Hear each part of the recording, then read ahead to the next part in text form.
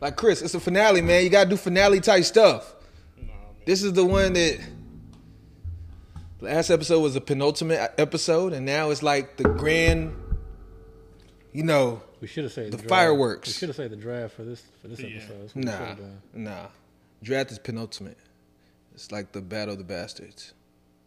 I have no clue what you're saying. Or battle of the bastards, or the war where all the White Walkers killed everybody and then they raised them up. Yeah. That was the penultimate episode. It's like those big, whoa. Yeah. And then you have your finale. You feel alive, let's hit the dance floor. Don't work too hard, might break a backbone. Return of the Mac, the king is back though. Corvette and cash, I never lack those. She saw the stone, you know how that go. Fatality, my diamonds that cold. Versace trunks, I hit my backstroke. Knock on the door, she at the back, bro. All I really take is a little taste. Island girl, blue eyes with a little bass. Welcome to First and 15, the only podcast that's trying to get you paid. I'm here with two-time FFPC champion AB. Next to him is my guy, Dio the Machine. Guys, we've been drafting since around early May. Really, AB has been drafting since early May. Yep. The landscape has changed since then. How have you guys not only have changed drafting, but let's talk about this first waiver run, which is over now. Have you guys retooled your teams already? Who are you looking to drop? Who are you looking to pick up on the waivers? Since the episode is going to come out after this first waiver run, feel free to drop some jewels on us. We still got another one on Sunday. Yeah, we got two waiver runs. We can't give it all up. No. Still got shit. We might have to pick them up next week. There's obvious names on the list. All you got to do is take a look at the ADP board from May and take a look at the ADP board today. Yeah. Guys have emerged, other guys have fallen. Situations have become a little bit clearer. And then week one's going to happen, and, none of that's really going to matter at all. So, personally, I just can't wait until Thursday, until this weekend. I literally cannot wait. I am tired of takes. I'm tired of opinions, myself included. I just want to see games, okay? Yeah. So, I think, early on, going back and kind of doing a self-audit of my teams, this year, I think I am glad that I drafted a bit earlier. I'm glad that I got in the dynasty a little bit earlier. Daniel, I appreciate you for pushing me over that ledge. It's definitely taking on a life of its own, but it allowed me to become more acquainted with a lot of the rookies. In the incoming class, I watched a lot of film and developed opinions of my own.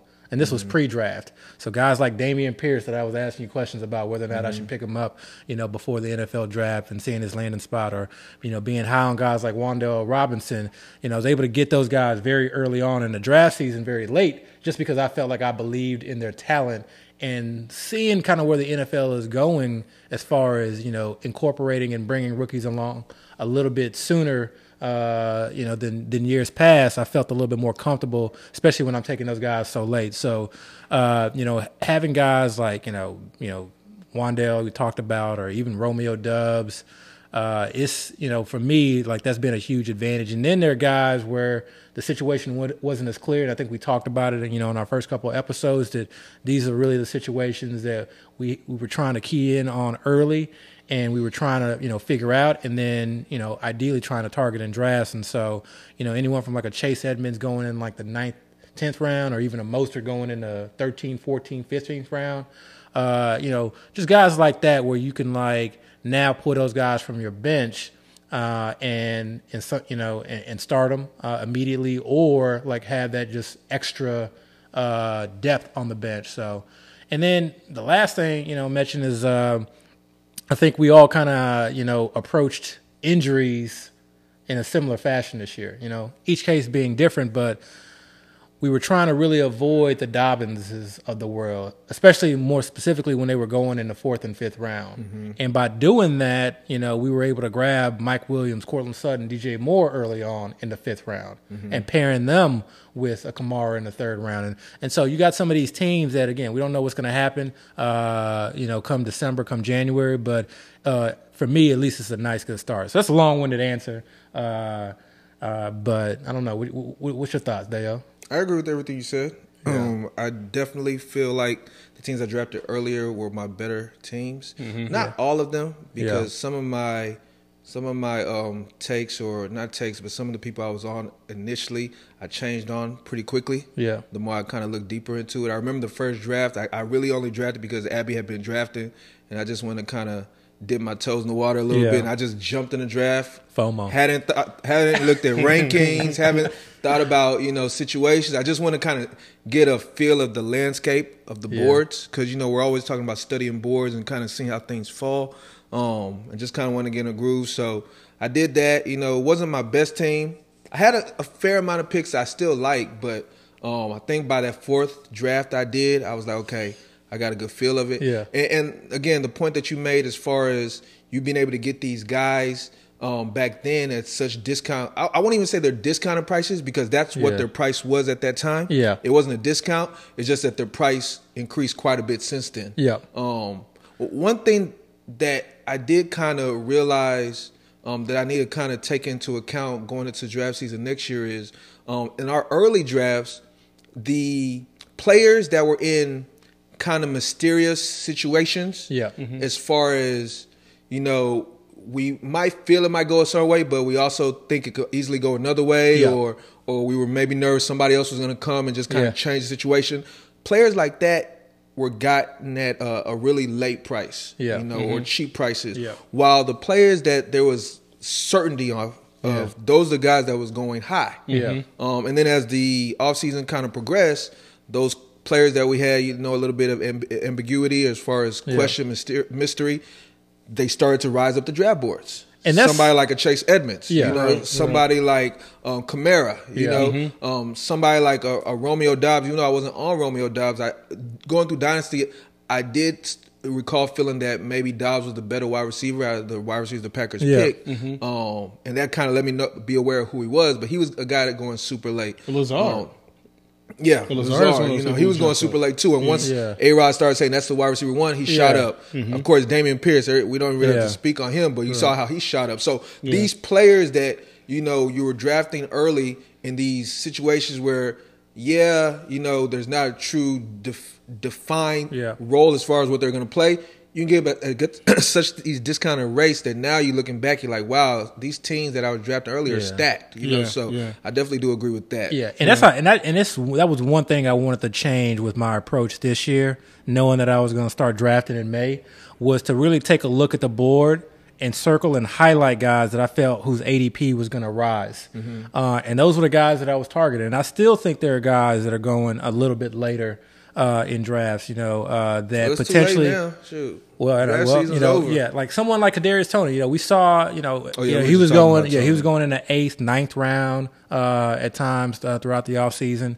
And then we saw his ADP really rise. I think almost to the point where it got to like the back end of the 6th, early 7th, and now. We're seeing it drop again, and it's just because his name has just not been hurt. You're not hearing his name, and then we know that he was down for he was out for an injury for a period of time. We haven't seen him in preseason. And that's the thing. Right. If you're not hearing a player's name or you're not hearing much about him, like these players just tend to drop just by out of sight, out of mind. Exactly. And so he's someone now, like I, literally, just grabbed in the main event. He's going basically in the 8th round now, and so he's someone I'm kind of targeting on my board as far as like, okay, if I'm trying to build a team and I want to take early stabs at tight end and quarterback, like that's a guy that I may circle and say, okay, here's a guy that I'm willing to put my chips on as far as like a flex who could really provide something, and then knowing I can pair him with like a Wandale Moore or Wandale Robinson, like those are good options. Yeah.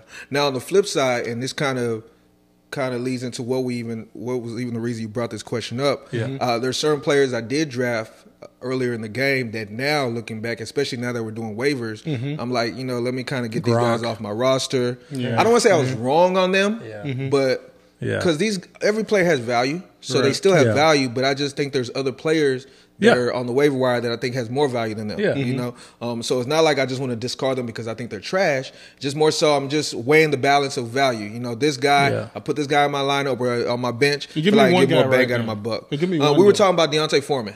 Okay.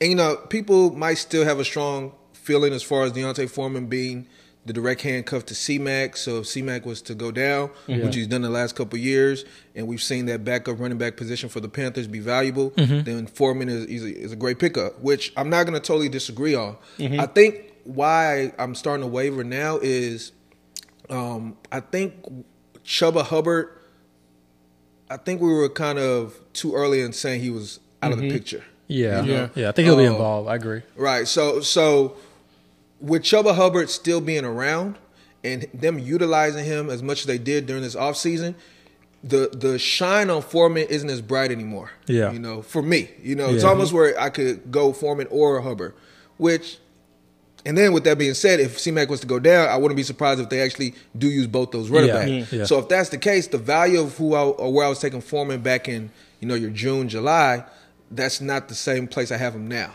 So it kind of made me say, you know what, I'm not really feeling Foreman right now, and I was actually going to drop him a fair amount of my teams. Yeah. I decided against it, but he's a guy that I'm not as high on anymore. And I did a draft within this past week, and I saw he was going as late as like the 18th round. Yeah, he's going pretty where, late. Back in June, he was going as early as like the 13th, 14th round. So people were kind of seeing him as a high-end handcuff. And Mm-hmm. it's not just like, okay, who are you dropping? Because you're not just wanting this to, have 19 roster spots in an FFPC or one less roster spot in whatever league. It's who are you dropping them for? Right. And so I think that's the biggest thing. Gronk was a big one for me. I definitely took that roll of the dice and crapped out. Who knows? He may come back though. There was the a couple of reports of Brady. Were you drafting Deshaun Watson? Not really. Yeah. Not really. I maybe have like one share or so, one or two shares at max. Are you going to try to pick him up? No, it's too early for me. So at some point you're going to try to pick him up? I don't even know. I guess it depends on this year, because of how late or in deep the QB room was. There are not a lot of teams where I feel like Deshaun Watson would be very helpful. Yeah. I mean, if he's out there and I got the roster spot and I feel like, okay, maybe he can be a difference maker, yeah, of course. But he's not going to be someone like I'm targeting at this juncture in time, knowing he's going to be out 11 games. I don't even think he's rosterable regardless of the situation at all. Yeah. Me either. I think he's going to come back way too late. But Yeah. I do know there was a time where a lot of people were drafting him, especially after the news came out that he was going to be gone for just 6 games. People were taking him. So I just kind of wonder, those players that have him on their roster, what are they going to do? Are they going to drop him, or are they going to ride it out? And I think he's the only player, because PUP used to be 6 games, but now it's 4 games. So those players are coming back pretty soon. D-Hop's suspension is 6 games? 6 games. He's going to come back and, he'll be fine. So I think it's really Watson is the one player that people have to decide, are they going to ride him out? Or even, not even him, but also Jameson Williams. Yeah. Oh, yeah. I feel like people have to decide, because he is being drafted pretty much across the board. I will tell you one thing about waivers is I didn't really put any high bids on anyone. Maybe there's like a league or two out there. Nobody?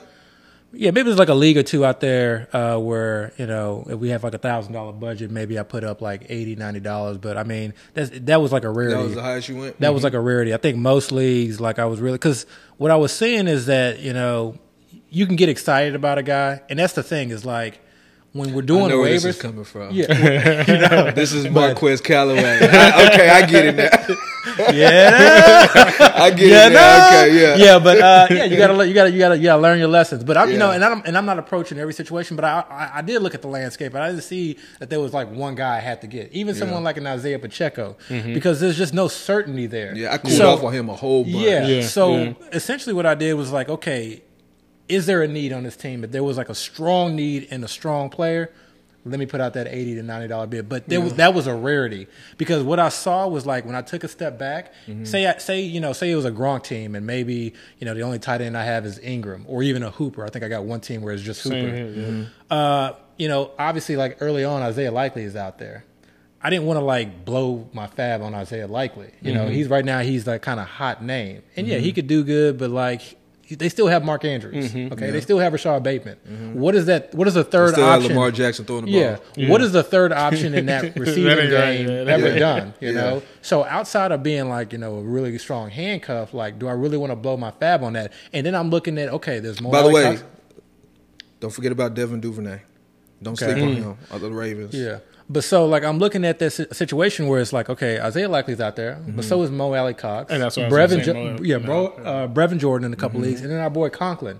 So I'm like, if I really, really think Jonnu hard, Smith. and I try to think about the first 4 weeks of the season as far as like what the production may look like, you could easily see any one of those 4 guys outproducing the pack. Oh, yeah. So why spend? Yeah, So why spend like $80 to $90 on Likely, knowing I'm only going to put $2 to $3 in for Mo Alley, $2 to $3 for Brevin? Why you even trying to pick up Likely?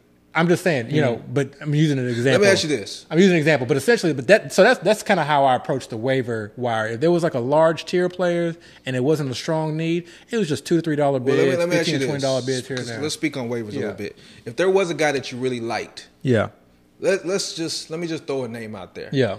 If freaking Damian Pierce was out there, on one of your waiver wires, how high would you be willing to that would be dependent on the team. That would be dependent on the team. And I know it's early, and I know injuries can happen, and that he can maybe be helpful down the road. But say I had 3 running backs that I felt really good about. Like, 2 running backs that I got like in the first 4 rounds, okay, or first 5 rounds, and then a running back I got like round 6, 7. It's just kind of pick whatever names. So I got 3 running backs that I really like. I'm not going to blow my fab on Damian Pierce. Give me a number. How much are you like? I may put. What are you comfortable doing? I probably, for a situation like that, price and force, I may put in like 212. 212, okay. That's like my that's like my price and force build. Your top end. Yeah. Now if it's a 0 RB build team, and I need a running back, then I'm gonna go heavy on it. What's heavy? That's what I'm asking. Like, I can't give that out. I can't. Okay, you don't want to give it out. Okay, that's fine. Wait, no. So I guess I'm trying to see what's the highest you would go on a player. Probably like I'd probably be looking at like 600 to 700. Okay, so 70% of your 60 to 70% of your 60 to 70% of my budget bill off top. For a Pierce on a 0 RB build for team. a great player. I mean, you can put any player in there. Well, that's the difference. So say like Alexander Madison was on the waiver. No, I'm not. I'm talking about a great player, like somebody where, for instance, for teams that you drafted early, probably wasn't being drafted, but then now he's being drafted like in the But that's what I'm saying. Round. Say it was like a handcuff, and that person, and the starter got injured. So now they are like, it's like a pretty obvious situation that they're going to be there. Like someone like that, 70%? I go like 70, 80%. Okay, that's cool. Yeah. So you'll blow the majority of your fab on a. I go 90% if I have to. Okay. That's So let's say that it's a 0 RB team. Yeah. Jonathan Taylor goes down. Nyheim Hines is there. You'd blow. I'd blow 80 to 90%. So what's interesting though about everything you just said? Because I got potentially anyway 16 to 17 weeks of Nyheim Hines. Yeah. So and then the rest of the way, I just got to manage my budget, and I don't have to necessarily worry about waivers because I got most of my money gone. That's like a mental load, just like. So from just hearing you talk about this whole thing, I guess what I took from that is you determine your waiver wire as by your current structure of your team. Oh yeah, absolutely. Okay, I think I'm different in that fact that.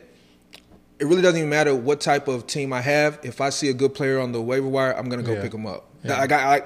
I honestly, across all my teams, it's probably going to be the same type of players I'm picking up because I'm all about collecting talent. Oh, yeah. No, I agree. I agree. So whether if I have a team where it's 0 running back, like I only have like 3 running backs, and I saw Pierce, I'll put a certain amount of fab up. If I have a team where I have 8 running backs, I'm going to put probably the same amount of fab for somebody like a Pierce because for me it's about getting that talent on my team because, again, for me it's a game of attrition. Guys get hurt. Just because you have players on your team that are filling certain roles doesn't mean a player that's available won't fill that role better. For instance, if you have like Travis Etienne, a great running back, right? According to the way we're drafting. He's starting to give me 15 points a game. Yeah. That's pretty good, right? But then I have somebody else that I can pick up that can probably give me 19 or 20. I'm going to go try to get that guy, and I'm going to put ETN on my bench. While other teams probably have ETN, they're starting him. For me, it's about just collecting the talent. And then the last point is, again, remember, this is a competition across thousands of teams. So you don't want anybody else to get bingo. I'm not trying to allow somebody else to get stronger. I'm almost playing a little bit of defense. Like, okay, if I can't use them, I'm not going to let you use them to be able to not only beat me but get ahead of me on the field. So again, that's just kind of interesting that you said your waiver wire is determined about as far as your build. It is. Let's stay with the Jags for a second because reports are coming out that Robinson is going to have no limitations. We've been drafting ETN. Did they say no limitations? That's what they said? It says no limitations and might get a heavy workload. Who said that? The coach or some beat reporter said something? Let's look at it. I mean, that's interesting if they said no limitations because he hasn't got any. That's what Doug Peterson said. No limitations? No limitations and might get a heavy workload. So he said that too? Yeah. So let's think about where we're drafting ETN since we're talking about the Jags for a second. Where we've been drafting ETN and where Robinson is one of those players that might still be undrafted. Yeah. Not undrafted, but undervalued. In those early leagues, he might be still undrafted. I mean, because at that time, we didn't think that he was going to be back nearly this early. Yeah, but I think he's probably still being drafted, but you might be right. So let's think about the Jags for a second. How do you guys feel about ETN? Do you feel comfortable about, starting him immediately, or is he one of those guys that you essentially have to wait and see? I love this story. I love the story. I'll put it this way. I'm getting in draft just to draft ETN. Yeah. Like, I love this story. Like, I love this story. This dude coming off an Achilles, barely practiced, has not played in a game in God knows how long. He's supposed to get a heavy workload week 1. Meanwhile, all we're hearing about is the most explosive player in camp is ETN. Okay. Like, I have 0 shares of James Robinson. No, thank you. He wasn't the most explosive back to begin with. Yeah. Now you coming off an early Achilles. How is that fair for anybody coming off an Achilles? Like, anybody. Name me one person coming back from Achilles who's looked good that first year. Or who's even come back the first year. Yeah. I mean, outside of Cam Akers last year, but it wasn't at the beginning of the season. But yeah, how did he look? I mean, it was towards the end of the season. Like, he looked decent. Decent? Decent. No, he looked like trash. Okay? He was okay. He was trash. No, he was not. He was trash. He was serviceable during. Serviceable? Yeah, he was serviceable. You clearly did not have any acres on your playoff. No. Actually, I didn't have any acres. Yeah, no. But personally, for me, like this, I think because you saw ETN get as high as literally, I think like the late second, like early third. So nice falling to the back end of the third, fourth. So this is like when I've been like trying to get my ETN shares. Before it was a little too high. Now, like with some of the wide receivers that I like being pushed ahead of him, and the wide receivers coming after him kind of being in its own tier. And there's a running back tier that I'm just like, when I'm in these large field tournaments, I just don't necessarily feel comfortable drafting at that 3-4 turn. ETN's like, to me, like a guy that I'm willing to take a stab. The upside there to me is tremendous. So when ETN early draft season, when ETN was being drafted, he was actually going in more like the 5th round. Maybe even the 4th round. Yep. And then this hype started to build around him. People got really excited. I'm not really sure. Remember, he was coming off a Lisfranc, and no one knew like how healthy he was. Oh, that's what it was. Yeah, so it was his first, and it was his first year off the Lisfranc. So people weren't quite sure. And then once he saw that he was healthy, because something kind of shot his ADP up, and he was going like you were saying, early third as early as the second round. Full disclosure, I never drafted ETN when he was going in the 5th. Yeah, and I for sure wasn't drafting him when he was going in the 3rd.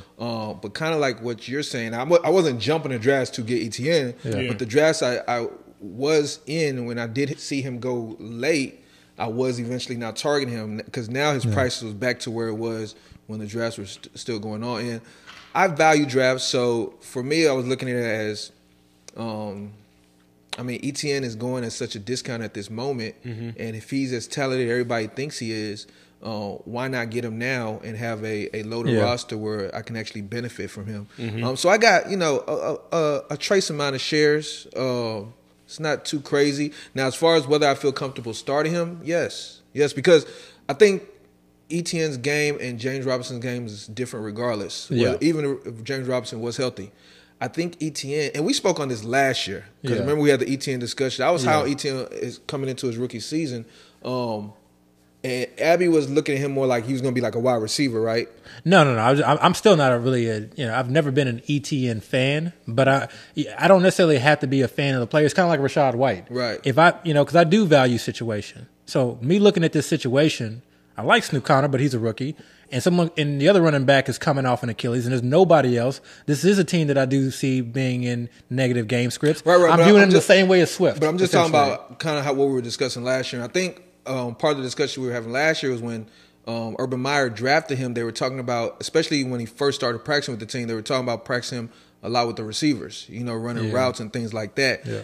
And then, because I remember you were still kind of saying you were liking James Robinson, because I felt like James Robinson was going to be phased out. Yeah, that was my issue. I felt like he wasn't going to have enough role, given where he was going in drafts. Yeah. So now looking at Travis Etienne now, I still think he is in place to have that receiving role for the team.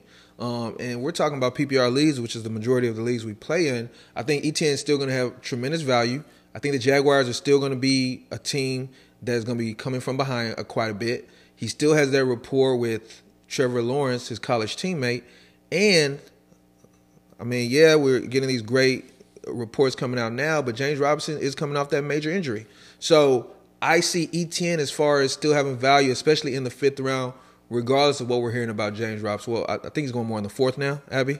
Etienne, like early 4th, mid 4th? Yeah, late 3rd, early 4th. Okay.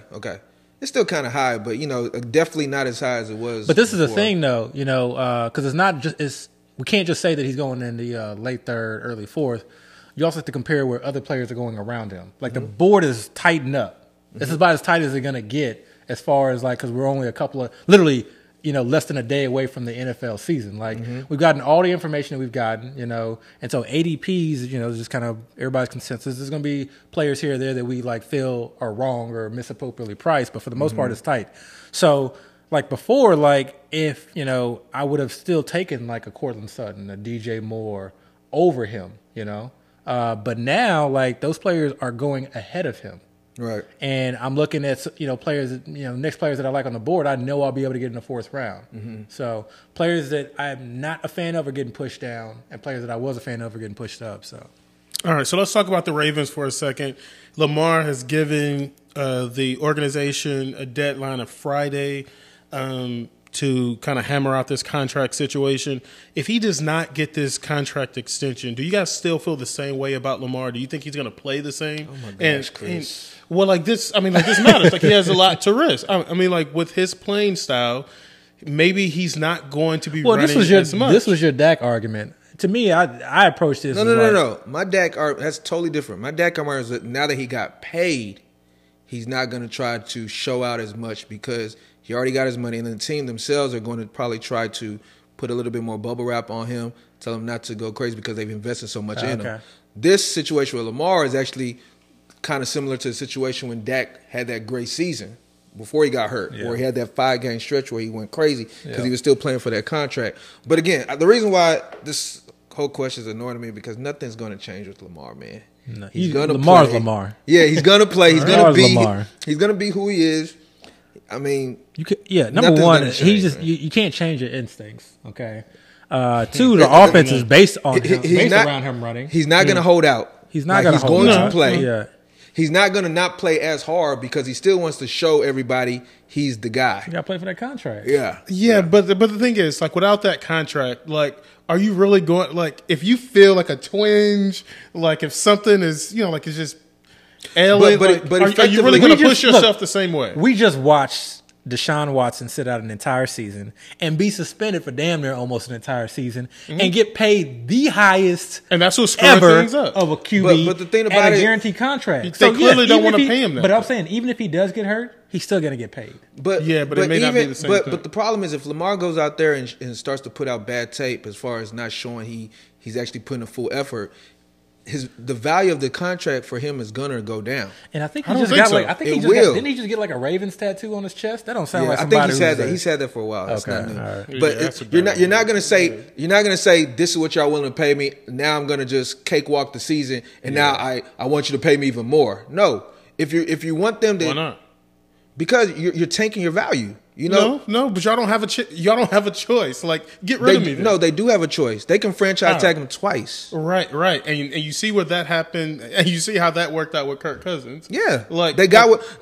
Keep in mind. If the Ravens have decided they're not going to pay Lamar what Lamar wants, then essentially they already can start to say, let's start to plan for post Lamar. Yeah, I don't. So if you give yourself 3 years this year while he's under contract, 2 more franchise years, that gives you plenty of time to actually find what you're going to do when Lamar is gone. Because again, they're deciding not to pay him. If they really believe Lamar was the guy, if they really believe Lamar was the guy that they needed, then they will most likely give him whatever he wants. But there's a battle going on. And I actually talked about this with my friends in my group chat earlier today.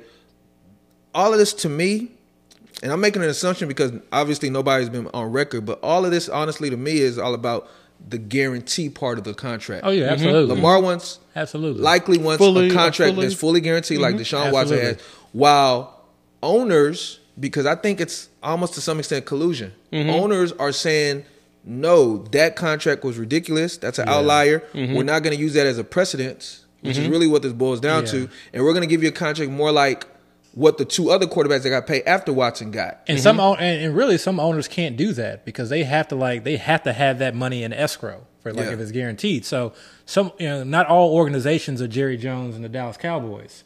So some of them may not be able to do that. So it'll get worked out. Let's stay on the Ravens for a second because in an interview, Lamar sort of dropped some news or, broke news by saying that, hey, he hopes to get Dobbins back after a couple weeks. Do you guys have plans in place? I know that we were talking about Mike Davis. How comfortable do you feel starting Mike Davis if you know that J.K. Dobbins is going to be out for a couple weeks? First week, it really just depends on who I have. But if I needed to start him, I would start him. Or if I felt like there was a questionable, you draft somebody high, I probably would start Mike Davis over Breece Hall first week.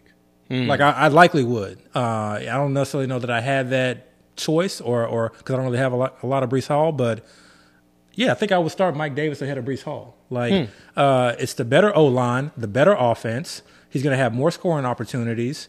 And Kenyon Drake just got there, and I dislike Kenyon Drake as a player to begin with. So I feel like, in certain situations, I may just take, what I get from Mike Davis and see where that goes and see where that gets me. He's probably going to be someone I'm going to be hard-pressed to start. I don't have a lot of teams where I feel like I got to throw him in the lineup. But the thing about the Dobbins situation for me is that it may not just be the first week. It may be 3 or 4 weeks. So what I want to see with Mike Davis, and this may trick you a little bit and things may get a little dicey as weeks move on, but I want to see kind of what his role is the first week. I want to see pretty much for everybody in the NFL. But if I see that he kind of has a certain role, he's getting a certain amount of touches, he looks pretty good, because I do think he's a player over a 4 or 5 week game span that can really provide you some numbers, then yeah, I'm willing to start him. And that offense with Lamar, they're in the red zone so often that it doesn't take much for him to fall into the end zone. You just need a TD, and he can catch the ball. He can play third down. I may start him. Let's play a game real quick. Wait, I need to comment on this. No. I want you to comment on this. All right, Mike Davis or Cam Akers, and answer with who would you start, Mike Davis or Cam Akers right now? Would I start week 1? Mike Davis. All right. I still have to comment on this whole situation. No. I want you to. Go ahead. Okay. So Mike Davis over Cam Akers. Keep going. I want to see how far. I know. But okay. The question you ask is, if Dobbins is gone for these first 2 weeks, would you feel comfortable starting Mike Davis? First few weeks, would you feel comfortable starting Mike Davis? And my question to you is, if you didn't feel comfortable, why did you draft him in the first place? Because this is the time when you would play Mike Davis when the starting running back is out. You're not going to play him when he's on the bench. But that's why I wanted to play the game of who you're going to sit. And, now if you have better options, of course you're not going to draft. Not going to put him in. Let's go through the better options. But if you don't have better options in your roster, and you need somebody to fill that running back role or even a flex role, this is literally the time. Yeah. This is literally what you drafted Mike Davis for. Because remember what we said last week. Yep. After that early stretch of him being the guy, we're not even going to really want to roster him. Because you got Drake there. You got Drake there. You got Justice Hill there, who are both going to be pass catching options. And then Gus Edwards is eventually going to come back. I even saw something recently where Gus Edwards said, rehab is going great. I'll be back soon, better than ever. The typical words. Yeah. But that's irrelevant. But the point I'm making is he's coming back. Yeah. So you have Mike Davis on your team. All right. You wasted a roster spot. Play the dude. Okay. All right. So if you have Mike Davis, you're starting him over AJ Dillon. No. Come on, man. All right. Are you starting him over ETN? No. You're getting a little too high. Are you starting him over Chase Edmonds? No. All right. Montgomery. No. All right, well then, who are you starting with? If you drafted him, but remember the question. I'm going down the line. Remember, What about I'm not saying you take CH? somebody that's a good option out of your starting lineup. Put Mike Agreed, Davis in. agreed. What I'm saying is, if you have a spot where you can put Mike Davis in your lineup, and he's the better options, play him. CH. No, you're naming all these guys that are running back ones on their team. Amari Cooper. I'd probably start him over Cooper. I'd probably start him over Cooper. Ooh, okay. Just because I don't believe in Brissett. Yeah. And Christian Kirk? I'd probably start him over Kirk. Really? Yeah. Elijah Moore. No. Okay, I like I'm about to Elijah say. Moore. Okay, I'm about to say. I like All Elijah right, Moore all a right. lot. All right. Okay. But again. So we basically Remember- we looking at just to kind of tie a bow on this. We're looking at like No, don't tie the bow yet. You named can't one talk guy. about No. Say your thing, but I gotta say one more thing though. So go ahead. I'm just saying, if we're starting them over those guys right now, we're kind of looking at like a 7th to 8th round value week by week. Because guys that you're starting him over, are guys that are going in the 6th and 7th round. Okay, but again, what I said was, if you drafted him, this is what you drafted him for. Otherwise, you wasted a draft pick. And that goes back to like Because draft this is what psychology. you're supposed to use him for. That's why there are certain players that I don't draft. People always ask me, "Do you like this guy? Do you like this guy?" This is why I don't have a lot of players like Brandon Ayuk.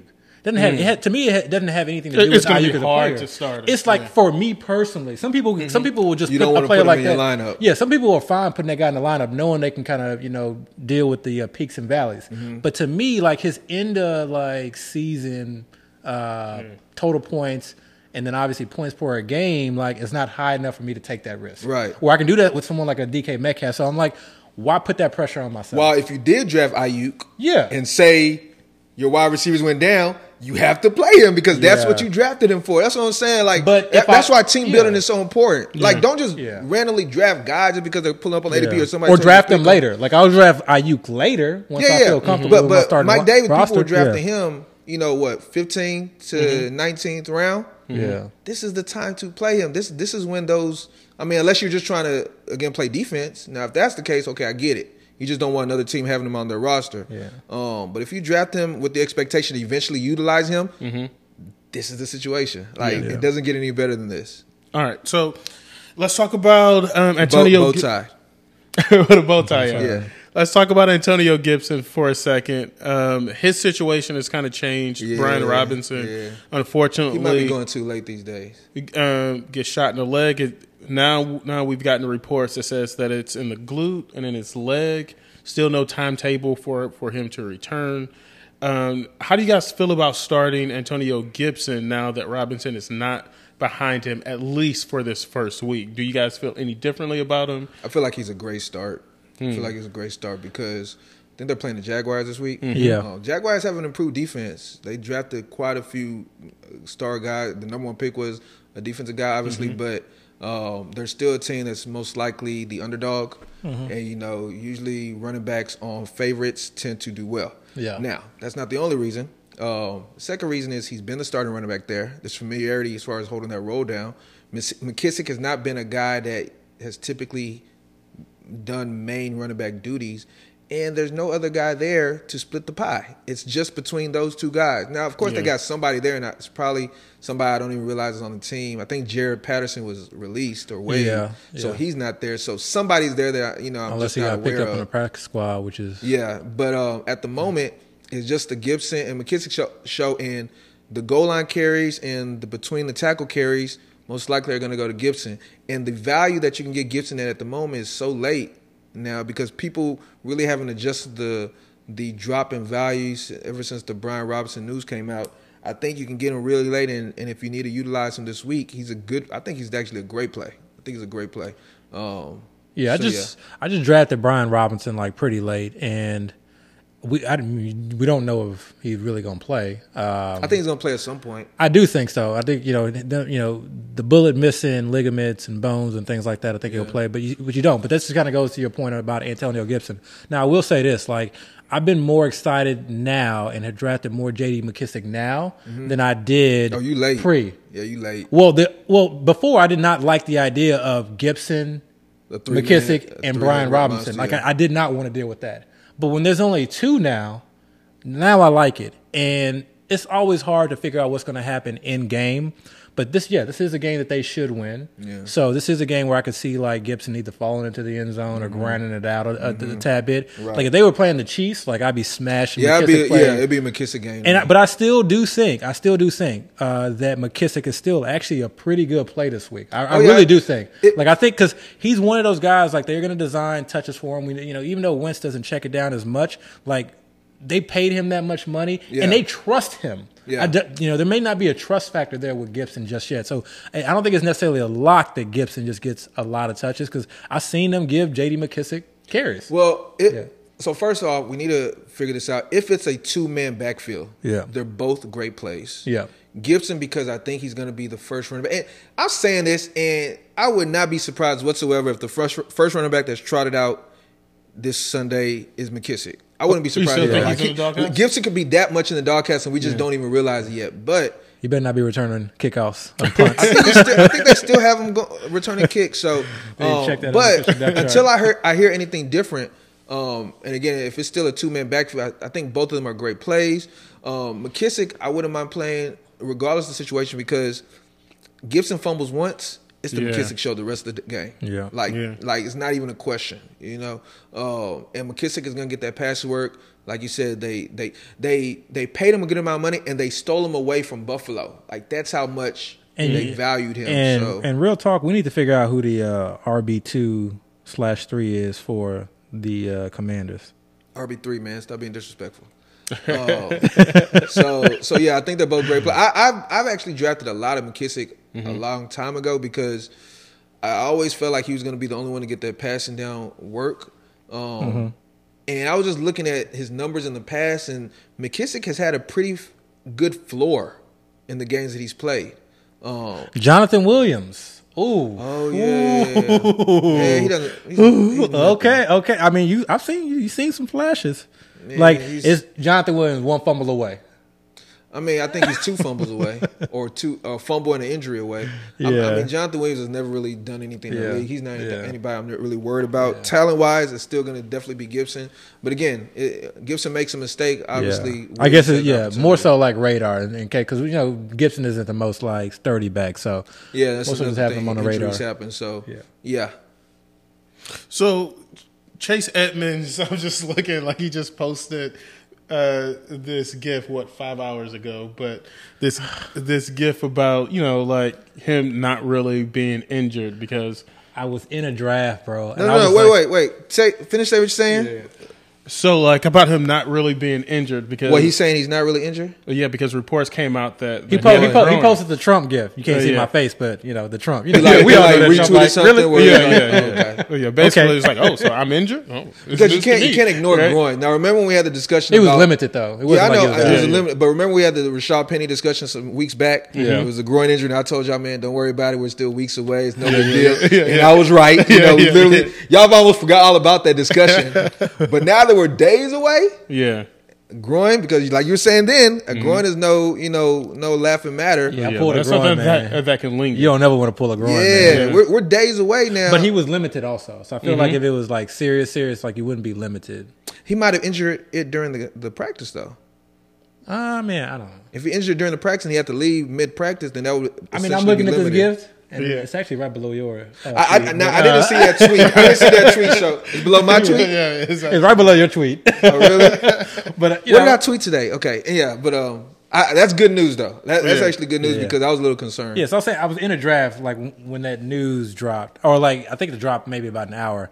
And I'm just sitting here and I'm praying. I'm like, man, please like let everyone in my draft see this dude, and he didn't fall not even a little bit. So. Oh man, the news don't move that fast, man. Come on, man. Was it a slow draft? No, it was fast. Man, people are not looking at the news while they're I wanted to put it in the message. You were not drafted and looking at Twitter. Y'all hear about Edmonds? Check NFL.com. Like my pick is coming. I got us. Any new news? No, man. That would have been too obvious, right? If I would have been you should have seen the Edmonds news. That would have been too obvious. That's what you should have done. I feel like if somebody posted something like that, I would draft that player out of spite. You know what you should have been like, oh no, Chase Edmonds. That's what you should have done right there.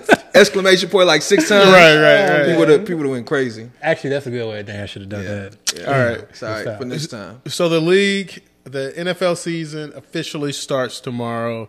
In FFPC, you get sort of like a free look tomorrow. Which people don't take advantage of enough. Really? I think last year when we started talking about it, I don't think a lot of people were aware. Because remember I told you first. I told you. I was aware. No. Maybe it was the year before that. It was a Texans game. Probably the year before that, yeah. It was a Texans. I told you, and you didn't know. Yeah. You were like, damn, for real? And I think you wanted to find out, and then we found out. And I don't think anybody knew, right? Yeah. And I was like, Abby, don't tell nobody. Yeah. What did Abby do? Don't say. What did Abby do? Don't worry about this. Went right onto the pod. Then other people started talking about it, but now I think it's more common. I still don't think everybody knows, Yeah. but I think it's a lot more common. Because I think that year with the Texans, Chiefs, I think that might have been the first year they did it. Yeah.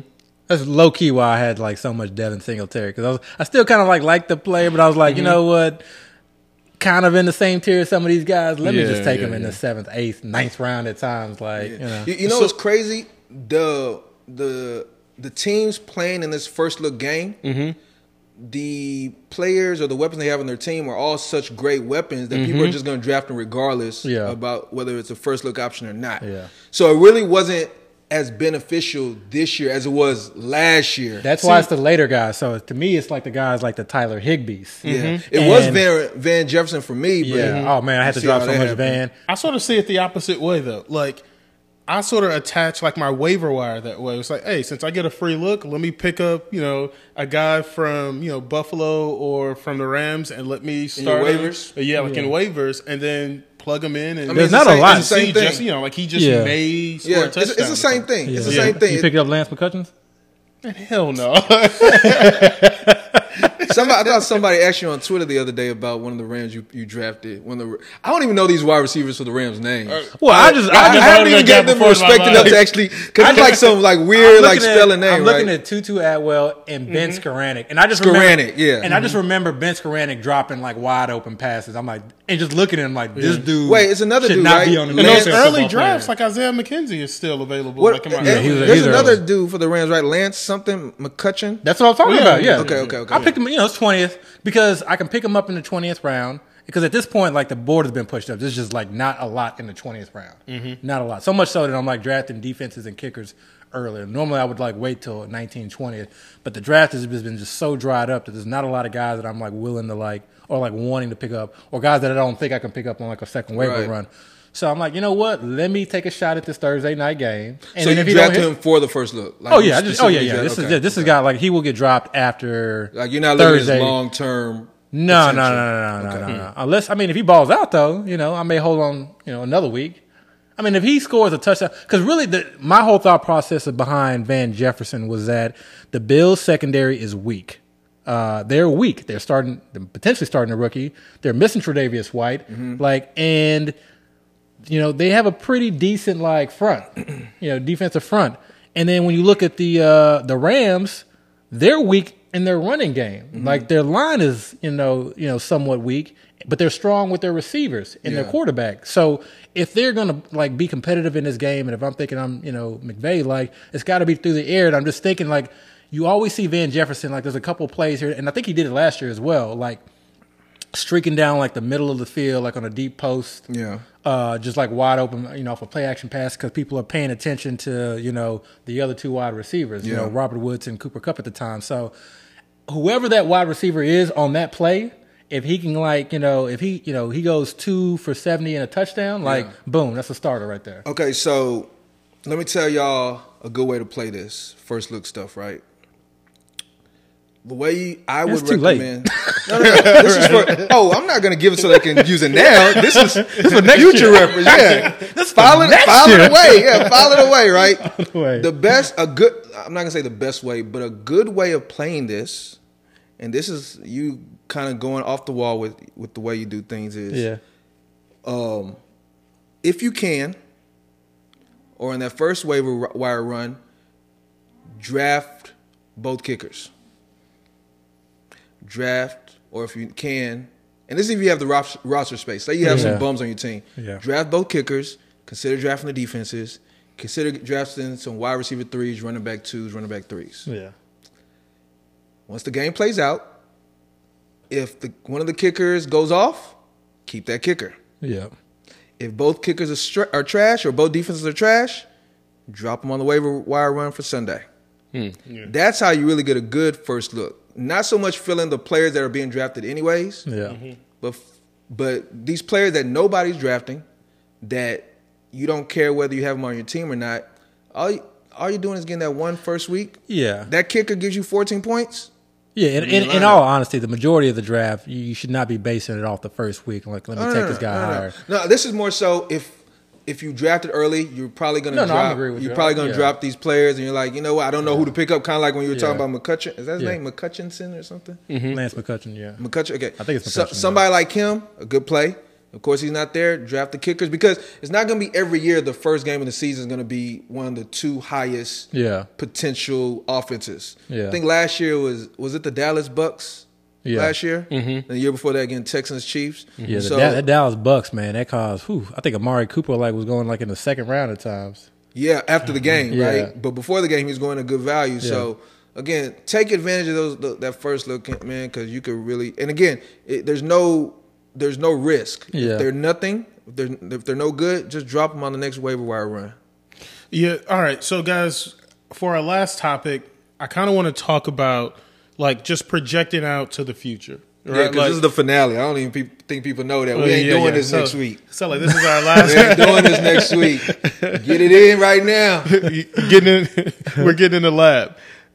So this is going to be our last episode going forward. Let's project out a bit. Mm-hmm. We'll probably do another episode first quarter to talk about those, the first 4 games. Yeah. Right? We'll do it like we did last year. Who do you think is going to be? Maybe. Who do you think is going to be the surprise player of this first quarter? Someone that no one is really thinking about, but who's going to really emerge as a top player in fantasy right now? That's a hard one. Not for me. I got a couple. Who you got? Wide receiver, Sutton is my guy. I think he's someone who could really explode. Tight end, Njoku. I think that's kind of been my dark horse for a good majority. And then running back wise, no secret, Chase Edmonds and or Mostert. Okay, I just think that backfield in general. And then I'm going to add in one more wide receiver. He's not going late or anything, but people have just been kind of scared to draft him, so he just kind of settled in at the back end of the second round, and that's Tyreek Hill. So it's really that Miami offense, I think, is one that, everything that I'm hearing, the pieces that are in play, the coach, the system, it just seems to all fit together for this offense to really potentially explode. So I've been just trying to get some piece of that offense. If I can't get Chase Edmonds, let me try to get Mostert. Let me try to get Tyreek Hill. Let me even reach for him for a little bit. Let me not be scared to draft him at the back end or mid-second. So that's been an offense that I've been getting in. I don't have really much, if any, Waddle, which may be a mistake. But he's just going so high. So those are my guys as far as kind of guys that may show out. All right, Daya? So for me, I like. I guess I don't have specific players names wise, but I have groups of players. Specifically, the rookie wide receivers. I think this whole draft season they were going way too late. These rookie wide receivers, once we actually see them on the field in competitive action, you're going to realize how much we've undervalued them. We're talking about your Wan'Dale Robinsons, your Jahan Dotsons, your Treylon Burks, maybe even Drake London, even though I think he's the highest rookie wide receiver going. All these rookies, Romeo Doubs, George Pickens, all these guys, the only reason their value is so low is because we haven't seen them out on the field yet. Once they stake their claim as far as being the number one wide receiver or number two wide receiver, once they dominate in those roles, their value is going to shoot up. I mean, you can look at the way we're drafted now compared to guys that were in the NFL draft last year. Jamar Chase, Kadarius Toney. Yeah. Players like that. Who else am I forgetting? I don't even remember what other rookie wide receivers were last year, but these guys are going a fair amount higher now, all because we finally were able to see them on the field. So I think those guys by week 3, week 4, and I don't know which one. I'm not going to say this specific guy is going to be the one, but I wouldn't be surprised if, a few of them end up showing out quite a bit. The next is going to be, and again, a group of players. But no, like give us some specifics. Like that's too safe. A group of players. Well, I mean, he's trying to hedge. Right. It's not really a hedge, but we're not going to hold you to it. Just give us a guy. Come on, everybody's situation is unique, so I can't really say this. I know, but we're projecting out. I know we're projecting out. But I'm not going to hold you. I'm not going to hold you to it. But it has to be a group because I see them all the same. I see them all just like the rookie wide receivers. I don't see any difference between Dotson and Wan'Dale. They're pretty much the same type of person. Okay. And same thing can be said about these second string running backs that I still think you can get extremely late, like your Dontrell Hilliard. Like, okay, Hilliard is one. I like Hilliard. I like Eno's role. I think these are guys that we know they're not going to be the workhorse, but the workhorse in front of them is not going to take all the snaps and all the carries. Yeah. And these are guys that are going to be the next man up, and they're going extremely late. Like, these are guys that you can actually play when you're in a pinch, you know, right now. And if an injury occurs, because I mentioned something on Twitter a week ago, this is the first offseason I can recall where there was not a major injury to any high-end running back, you know? Because the big thing about zero running back is you try to take these high-end wide receivers and you kind of bet on the fragility of the running back position. Somebody's going to get hurt, and one of those late running backs will be able to supplant that value. Wow. And again, going last year, we saw it happen with Akers going down, Dobbins going down, ETN going down. These are guys that were drafted high. Yeah. And then all of a sudden you have this, you know, this coal on your roster. Those injuries that we expected in the offseason are going to probably occur in the first week of the season. And these guys I just mentioned, I really do think so. Their value is going to skyrocket up. Skyrocket up. So those, because I'm mentioning them because I think we kind of forgot about these backup running backs. You know, all right. I would definitely try to keep stacking them. As far as tight ends, you mentioned a fair amount of tight ends. Conklin, I know is my dude. He's always going to be my dude. Jonnu Smith, Mo Alley Cox, Brevin Jordan. I'm hesitant to even bring his name up, but I think if Brevin Jordan can come into his own as far as, you know, once, because he's going to get the opportunity. That's the thing. He's going to get the opportunity, which is why I'm bringing him up. But if he doesn't take advantage of it, he's going to fall into the abyss. But if he does, he's going to be pretty good value as well. And as far as the quarterbacks, Mariota, I think, is a guy that could be, if he keeps the job, of course. But the way I expect him to use his legs, he has Konami code written all over him. Yeah, they're most likely going to be losing a lot of games, which means he's going to need to throw the ball a lot as well. So now you're getting Konami code running as well as garbage time stat padding. Yeah, you know, he's a guy that's probably undrafted. So all those guys there, defensive wise, don't sleep on the Lions, don't sleep on the Texans, and kickers. A kicker is a kicker. Go follow Linda. Lutz for the kicker. Yeah. I like Elliott with Philly. Don't sleep on that Browns kicker, man. Cade York. I like what I've seen. I mean, he was drafted in the 4th round. Ain't too many kickers that are drafted. I just don't know if they're going to be in the red zone too much with maybe they might have a hard time punching it in. I mean, this guy can kick from deep. Like, they can have an offense where, like, hey, just get to the 40 and just give us the kick. We'll take it. You only need 2 60-yard field goals. Yeah. All right, guys. Like, before we head out, let's give some thanks, shout-outs to people who we know in the fantasy community who has helped us with the pod, just helped us, you know, like had us on their show this season. Specifically, I do want to give thanks to the guys at Goat District because there were a couple episodes where I think we streamed and they kind of helped me kind of, you know, do the technology portion on that. So I really appreciate that. Those guys are always gracious and helpful. Like yes, in that community. So, would you guys have any shout outs for the season? Yeah, Go District, shout out Muzio. Thanks for shout out to Muzio. Thanks for allowing us to be a part of the best ball tourney. We very, very much appreciate it. I want to give a shout out to Tejas and FanUp. You know, I think we're going to start talking about that, or at least I will start talking about that format. Something very unique for drafters who are just kind of looking for a different type of competition that is not saturated with analysis, saturated with players who are, you know, entering multiple lineups and have sort of kind of the system figured out. It's a very unique format in my opinion, with a good payout, with not a significantly like high rake, and it's fun and easy. So check out the app FanUp. Also, would like to give a shout out basically to all of the listeners, all of the followers. We do this mostly for fun. We're not charging anybody anything. Every day we joke and laugh about like, we find it odd that people actually listen to us. We find it odd that we're getting downloads, and this is the second year for us doing it. It's been a huge learning curve. We've learned a lot this year, and I think we have some like really, really amazing ideas for next year. And one thing I know we all like to kind of keep some of the info to ourselves, but I really would appreciate at least if we can kind of expand and increase our followers.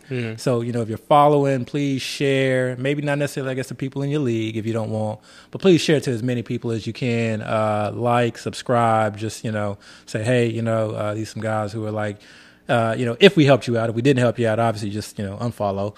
But if we did help you out, share the pod. Anything that we can try to do to grow. It'll also help us kind of better our format and better our pods for you guys moving forward. I just shout out the listeners. It's really Don't shout out to nobody. I just shout out the listeners. I just shout out whole group of people. Yeah. One last shout out. Yeah, wait, shout out I'm giving my shout out. Okay, go ahead. Damn, I forgot. Go You're giving. No, for real. Shout out the viewers and the listeners. Yeah. Really, we do it for y'all. Yeah. We're not really doing it for any other experts. We're really not even doing it for people that are good at fantasy. Well, me personally, I'm trying to do it for people that, aren't in the know, that want to get that edge, they want to even get involved with fantasy in the early stages because, I think this is a fun game where, when people play it and they actually understand certain aspects of it, certain skill sets, it can take them a long way. And it can be profitable. There's not everybody that's in the high stakes realm like we are. I didn't start off in the high stakes realms. I had to kind of be pulled in by Abby. But, it's really one of those things where, you just get into the pool and just, it's nice. It's not something you can't do. So, I appreciate people listening. I appreciate people watching. Like Abby said, it's always weird for us to kind of sit back and think people are actually listening to our shows because, we're just talking football, just like everybody else out there just probably talking football. We're talking about the way we view things, which can be right or wrong. I don't really think being right or wrong is really as important as just having a process and just kind of being able to think things through, being able to bounce ideas with people that think a little different than you, just so you can, realize they are wrong, but realize, a different way of viewing things. So, so that's my shout out right there. Also, shout out to my mom, my dad, my sisters, my frat brothers, cousins, wife, kids, everybody. Yeah. Yeah. All right, guys. That's our season finale for this season. Trying to get us in trouble. Right. Shout out to family, friends, loved ones, significant other. Please like, rate, subscribe. We're out. Yes, sir.